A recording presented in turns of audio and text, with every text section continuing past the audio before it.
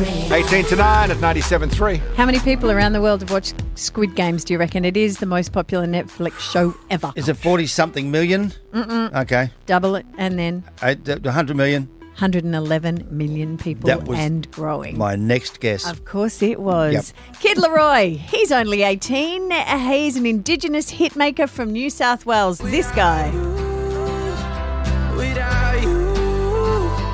His life has changed so much from when he grew up in Redfern, but he's now living in Los Angeles, wants to get into television to do a series inspired by the lives of the rich and famous. I would so watch that because his perception of what that looks like would be fascinating. Anyway, he's been watching episodes of Entourage and reckons he could do something similar. Great show. He should invite Justin Bieber back to Redfern to say, hey, could you hang out at my house? Have a look at this. Yeah. Adele, finally, we know when her brand new album is out. We've been hearing snippets of the new music. There ain't no gold in this river that I've been washing my hands in forever. Oh, she's so good. Easy on Me is that single. She's just been putting the finishing touches on a few old relationships just to get them just right. Interesting you say that. She said it's going to be released on November 19. The cover shot is a side profile of her in front of a blue-green background,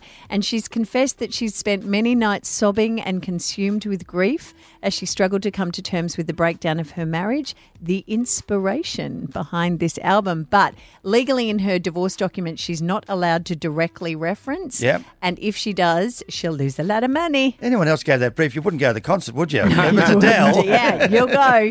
You might have seen the promos for this. Thomas Markle, Meghan's half-brother, is appearing on Celebrity Big Brother or Big Brother VIP. And, of course, all he's got to talk about is his half-sister. But now he's dissing her first marriage. The guy that she was married to the first time, she just walked all over him and dumped him. That's cold-blooded. That's stone cold. Harry's on the chopping block next. I'm going to write a letter to Meghan. Dear Meghan and Harry, the first thing I want to say to both of you. And then you have to watch Big Brother VIP. But, could you just imagine that letter being hand-delivered? No. Nah. No. How many episodes, how many versions of Big Brother will he do that around the world, do you think? Yeah, possibly all of them.